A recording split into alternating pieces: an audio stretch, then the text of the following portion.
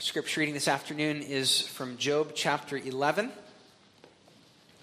We heard this morning Job's lament in chapters 9 and 10, and now his friend Zophar replies in chapter 11.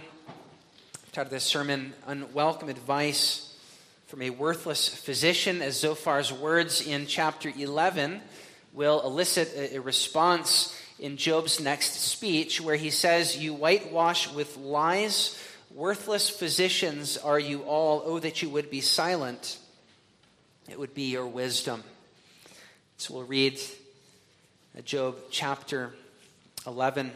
Then Zophar the Naamathite answered and said, "Should not the multitude of words be answered, and should a man full of talk be vindicated? Should your empty talk make men hold their peace, and when you mock, should no one rebuke you? For you have said, my doctrine is pure, and I am clean in your eyes, but oh, that God would speak and open his lips against you, that he would show you the secrets of wisdom, for they would double your prudence. Know, therefore, that God exacts from you less than your iniquity deserves." Can you search out the deep things of God? Can you find out the limits of the Almighty? They are higher than heaven. What can you do? Deeper than Sheol. What can you know? Their measure is longer than the earth and broader than the sea. If he passes by, imprisons and gathers to judgment, then who can hinder him? For he knows deceitful men, he sees wickedness also. Will he not then consider it? For an empty-headed man will be wise when a wild donkey's colt is born a man. If you would prepare your heart and stretch out your hands toward him, if iniquity were in your hand and you put it far away, and would not let wickedness dwell in your tents, so then surely you could lift up your face without spot. Yes, you could be steadfast and not fear, because you would forget your misery and remember it as waters that have passed away. And your life would be brighter than noonday. Though you were dark, you would be like the morning. And you would be secure because there is hope. Yes, you would dig around you and take your rest in safety. You would also lie down and no one would make you afraid. Yes, many would court your favor. But the eyes of the wicked will fail, and they shall not escape. And their hope, loss of life.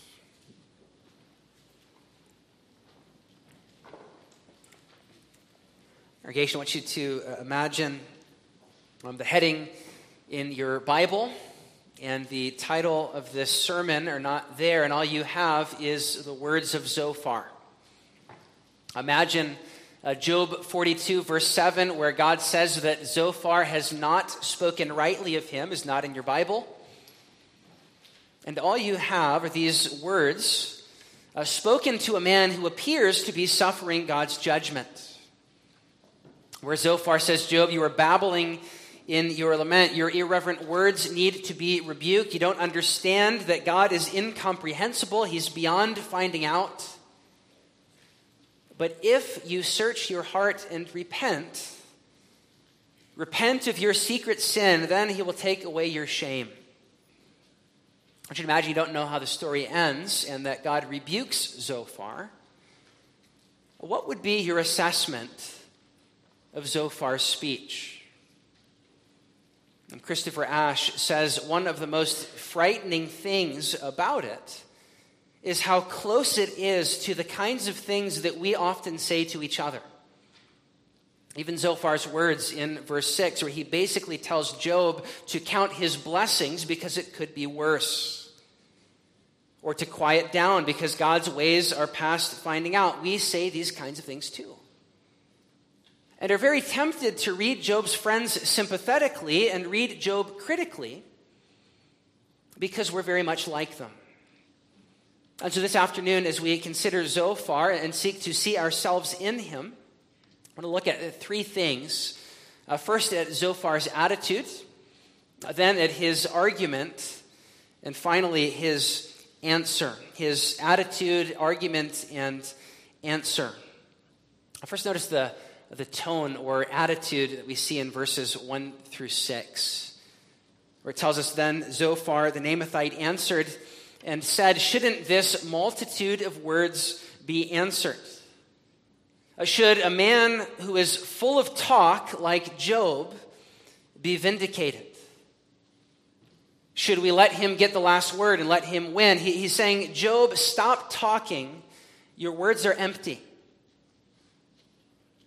This morning we heard how Job poured out his heart in chapters 9 and 10, longing for a mediator in God's heavenly court, longing for the Christ to come, suffering unbearable trials in his life, and longing for one who would put himself or his hand both on God and on man and bring peace.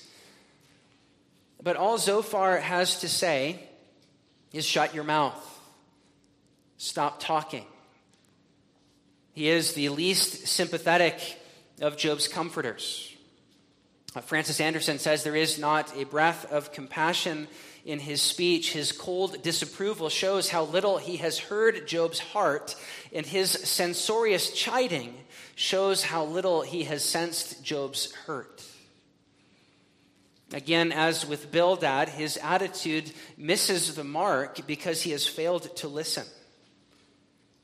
And we see that failure to listen in the way that he misquotes Job in verse 4, claiming that Job has said his doctrine is flawless and his ways are perfect. But Job has not said that. Job has not claimed an infallible understanding of the ways of God. In fact, chapter 9, what we heard this morning, contains quite a statement of God's incomprehensibility, that his ways are indeed past finding out. Nor has he claimed sinless perfection, but has merely said, as God has also 3 times, that he is blameless. He has not said that he is perfectly clean, but that he has lived uprightly. Zophar has not listened. Derek Thomas says he has failed to observe one of the cardinal rules of pastoral counseling. He has failed to listen to the one who is hurting. And he may go on to say some things that are true. I would think especially of verses 7 to 9. But even if there is truth in what he says, there is no sympathy. Job doesn't just need Zophar to talk at him about the character of God, but he needs him to demonstrate it to him in love. One Christian counselor who ministers to trauma victims said, "Often we think that we just need the right words. And yet people don't just need knowledge about God's character, but the actual demonstration of it in the flesh. They will know his truth, love, and mercy as we sit with them.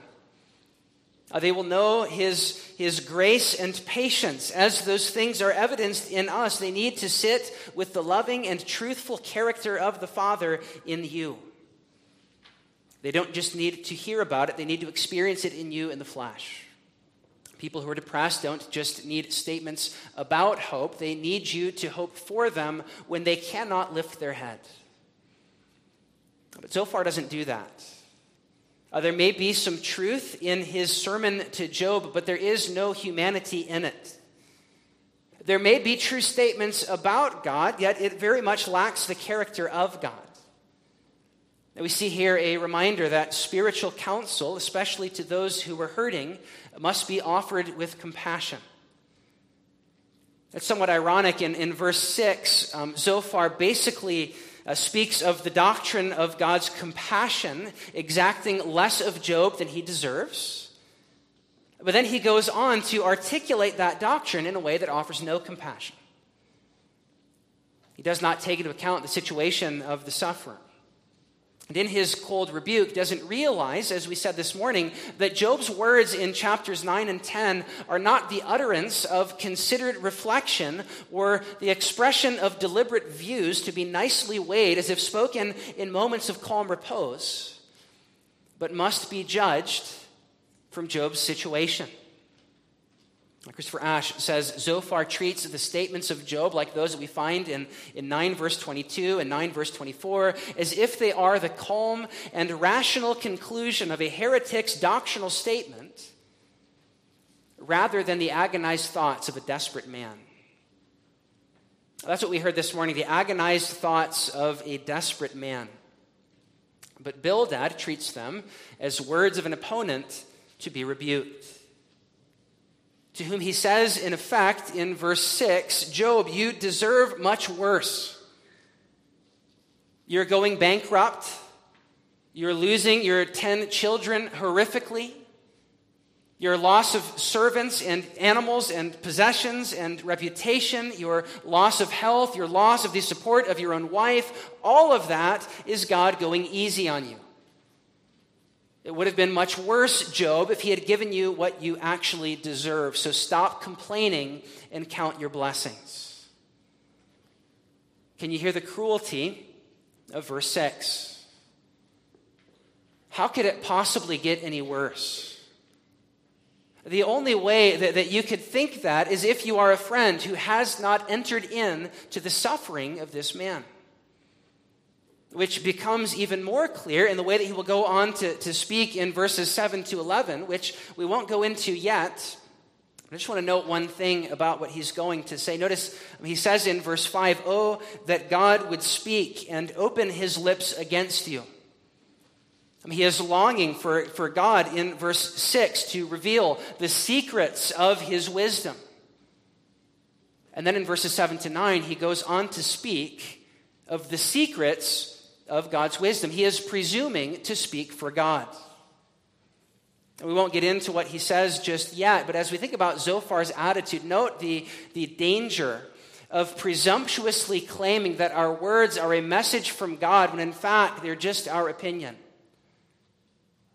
We have a lesson here about the need for humility, about not making dogmatic statements where we claim to speak for God, and then getting angry because we are so sure that we're right. There is a special danger when a kind of theological certainty where we know that we're right fuels a self-righteousness where we convince ourselves that we are right to be angry, so anyone who challenges what we believe is an outrage to what we know to be true. It causes us to do things like Zophar in verse 12, where he calls Job an empty-headed donkey. And says, in effect, Job, it is more likely for a donkey to give birth to a human than for an empty-headed person like you to produce a wise insight. He's saying, Job, you know nothing. And it's more likely pigs will fly. It's more likely a donkey will give birth to a human than something theologically correct will come out of your mouth. How sad when theological debate leads to cutting insults. When the same mouth that extols the incomprehensible greatness of God in verse 9 insults his image bearer in verse 12 and somehow fools itself into thinking that that insult is in the name of the God he's seeking to defend. You see how the application for us of Job chapter 11 goes beyond just our attitude in giving counsel to sufferers, but even our attitude in theological debate, where we are so sure of ourselves that we begin hurling insults and calling names, mocking brothers and sisters in the family of God. May God save us from this kind of attitude. But as we come alongside those who are hurting, or as we come into contact with those with whom we disagree, may our attitude instead be more like the Christ who, as we sang in our song before the sermon, does not break a bruised reed nor quench a smoldering wick, does not cry aloud in the streets or lift up his voice, doesn't resort to name-calling and shaming, but sits with us. And instead of shaming us, bears our shame. And even when we are wrong, he does not chide us like Zophar, but is patient. Beloved, we're seeing a portrait emerge of the true friend, the friend of sinners, as we behold in Zophar and these men what a friend and counselor is not. Whereas they were proud, Christ is meek. Whereas they were angry, Christ is gentle. Whereas they did not listen, Christ inclines his ear toward us and calls us to do the same as we walk alongside fellow sinners and sufferers, not with the pointed finger or angry folded arms of Zophar, but rather with outstretched arms of compassion. Something that even though Zophar pretends to know in verse 6 and goes on to extol in verses 7 and following, he actually knows very little of. Look at me next at Zophar's argument. It's a fairly simple argument. See it in verses 7 to 11. He says the deep things of God cannot be searched out, at least not by Job, is the implication. Job cannot find out the limits of the Almighty, but they are higher than heaven and deeper than Sheol. As we sang this morning from Psalm 145, his greatness is unsearchable. Or as we think of those words in Isaiah 55, his ways are not our ways, and his thoughts are higher than our thoughts. Zophar is stating for us what we call the doctrine of God's incomprehensibility, which our Belgic confession echoes when it says, we believe in our hearts and confess with our mouths that there is a single and simple spiritual being whom we call God, who is eternal, incomprehensible, invisible, unchangeable, infinite, almighty, completely wise, just, and good, and the overflowing source of all good. As Article 1 of our confession lists the perfections of God, among those is that he is incomprehensible. The church father Athanasius said, God transcends all being and human comprehension. Because he is the creator and we are the creature, we cannot know him exhaustively. Only God can fully comprehend God. He has revealed himself, and so we can know him, but we cannot know him exhaustively. That's what Zophar is saying.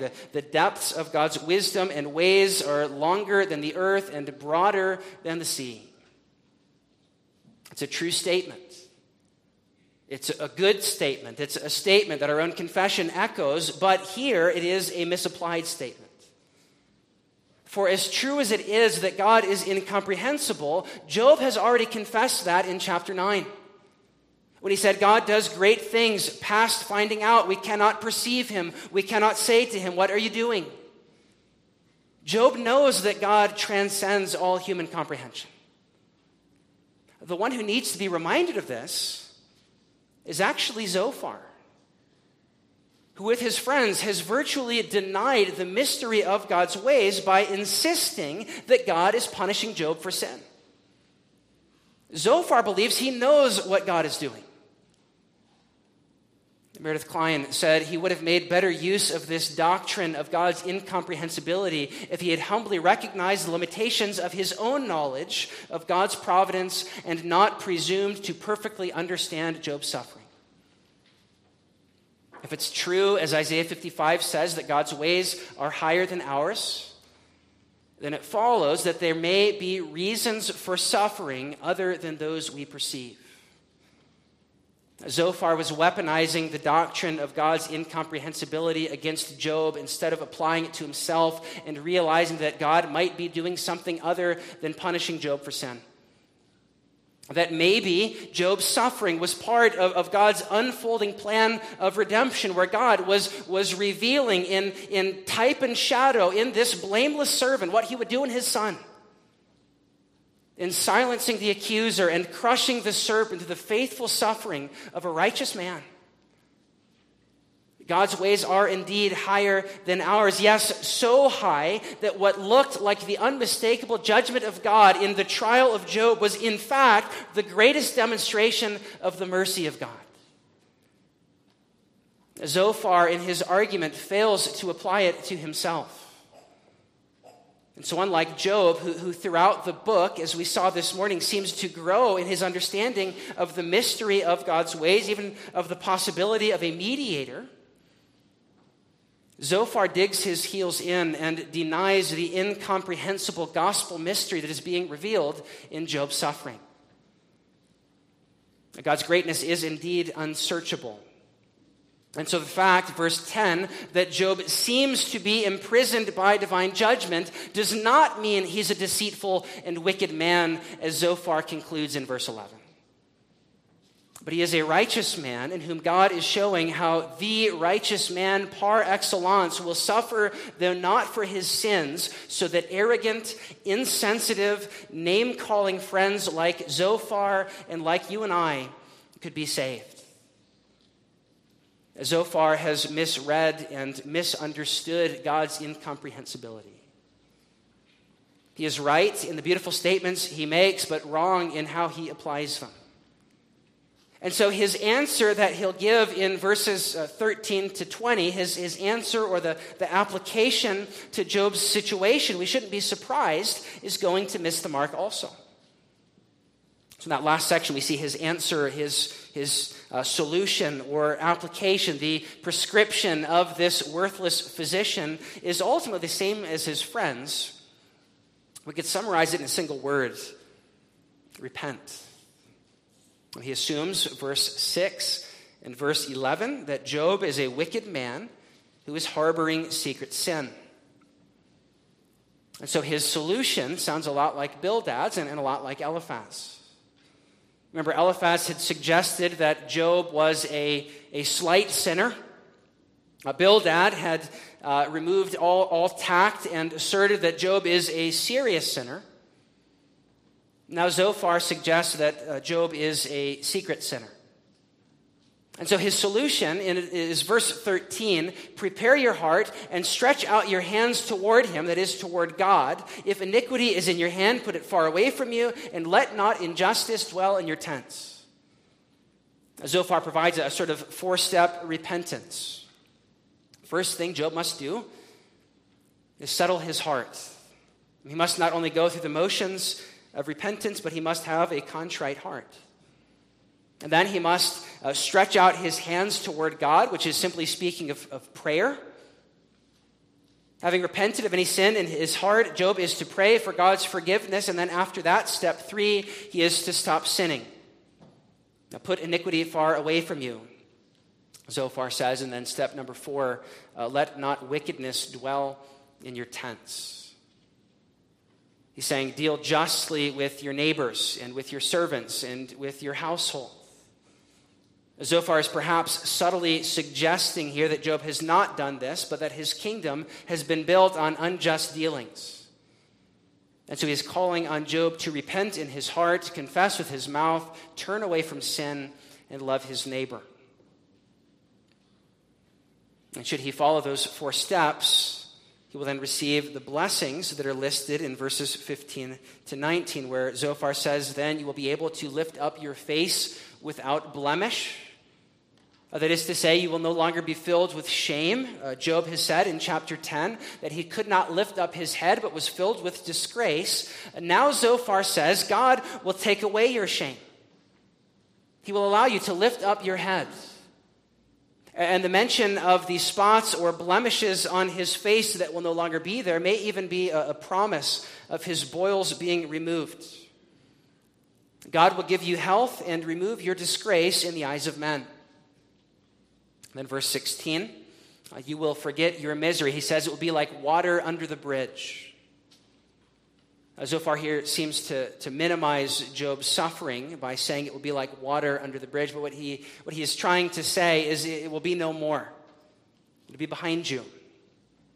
Verse 17, your life will be brighter than the noonday. The darkness will be gone. You'll be safe and secure. Verse 18, you will take your rest in safety. You will have no more sleepless nights, no more nightmares, but you will lie down and no one will make you afraid, and many will court your favor. And as with Bildad 2 weeks ago, there's some irony here, as Zophar will actually be among those in chapter 42 who are courting Job's favor. But both of them misunderstood that this change and this exaltation of Job will not come about through 4 easy steps of repentance, but rather through God exalting his servant at the end. There is no secret sin for Job to repent of. He is not among the wicked of verse 20, as Zophar implies. But as one commentator says, Zophar makes the classic mistake of applying the categories of guilt and pardon to every human problem. Suffering is not always occasioned by sin. And yet all the time we give spiritual counsel that assumes this. That if you're stuck in a rut, you're depressed, you're anxious, it must be because you don't have enough faith. Because you're not reading your Bible enough, you're not praying enough. If your spouse is a tyrant, or if your spouse is seeking satisfaction elsewhere, it's probably because you're not submitting enough or not fulfilling their needs enough. Rather than to sympathize with the one who suffers or help them, we add to the burden of their suffering by going on a sin hunt and assuming that their greatest need is repentance. That is precisely what Zophar is doing. What we so often do as well. Sometimes people suffer not because of their own sin. Sometimes people suffer because of the sins of someone else, or they suffer for reasons unknown to us, unknown to them, and known only to God. And are better served by us sitting with them, loving them, and caring for them than going on a sin hunt and adding to their burden. Christopher Ash is right about how frighteningly close Zophar's counsel is to the things we so often say in the church. Count your blessings. It could be worse, verse 6. At least you can still have more children. Verse 2, the ways that we silence lament. Verse 13, the way that we assume all suffering is because of personal sin. Verses 7 to 9, the ways we appeal to God's sovereignty or incomprehensibility and think that that's sufficient. Verses 15 to 19, the ways that we subtly imply that faithful living obligates God to bless us. That if you make wise decisions, God is obligated to bless you, and that blessing is going to come through physical and immediate means. The ways we forget that suffering is a mark of the believer, and as Luther said, a mark of the church because it is the pattern of our Savior, and so we shouldn't be surprised by it. But for some reason we are. As the spirit of Zophar continues to live on in the church today and to live on in us. Yes, there will be times when someone's suffering is closely connected to their sin. Yes, there will be times when we need to call them to repentance in a similar way to what we read in verses 15 to 19. Yes, there will be times when someone who is suffering needs to be reminded that God's ways are higher than our ways and his thoughts are higher than our thoughts, and they need to be captivated by a vision of the greatness and glory of God. But there will be other times when we need to sit with them, pray with them, lament with them, and point them to Christ. The righteous one who suffered not because of his sin, but because of God's glorious gospel purposes, which are higher than heaven and deeper than Sheol, their measure longer than the earth, and their breadth broader than the sea.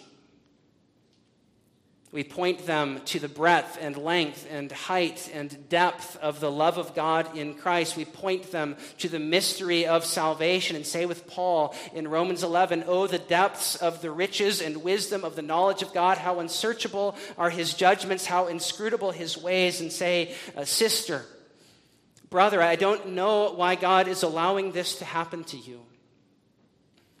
But I know that he sent his son into the world and has proven that he loves you. I know that Christ's pattern of suffering first and glory later is what we also are called to as we follow him. And I know that there is a crown at the other side of the cross.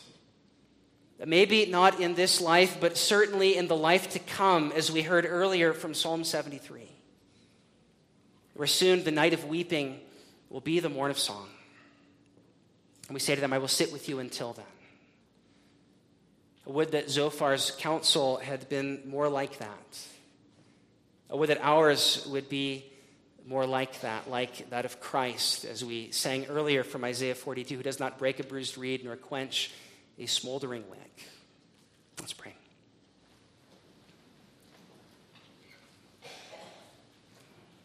Father, our words are so often insufficient as we seek to encourage those we love, sometimes because of our failure to listen, sometimes because we're more intent on telling them about your character as opposed to modeling it for them, sometimes because we have not entered into their suffering and so we minimize it, saying one day it'll be like water under the bridge. We're saying it could be worse. Sometimes we add to the suffering of others by making them think that it's occasioned by their sin. And sometimes because we get so frustrated that, like Zophar, we end up calling them names and insulting them. Lord, help us. As you have exposed the inadequacy of our words and our counsel, we pray that you would help us to be quick to listen and slow to speak. We pray that you would help us to be like Christ, to not break a bruised reed nor quench a smoldering wick, but to be meek and be gentle. We pray that you would help us to point our suffering brothers and sisters to the gentle and lowly Savior who loves them. And Lord, we pray that you would do that even now as we sing together in Jesus' name.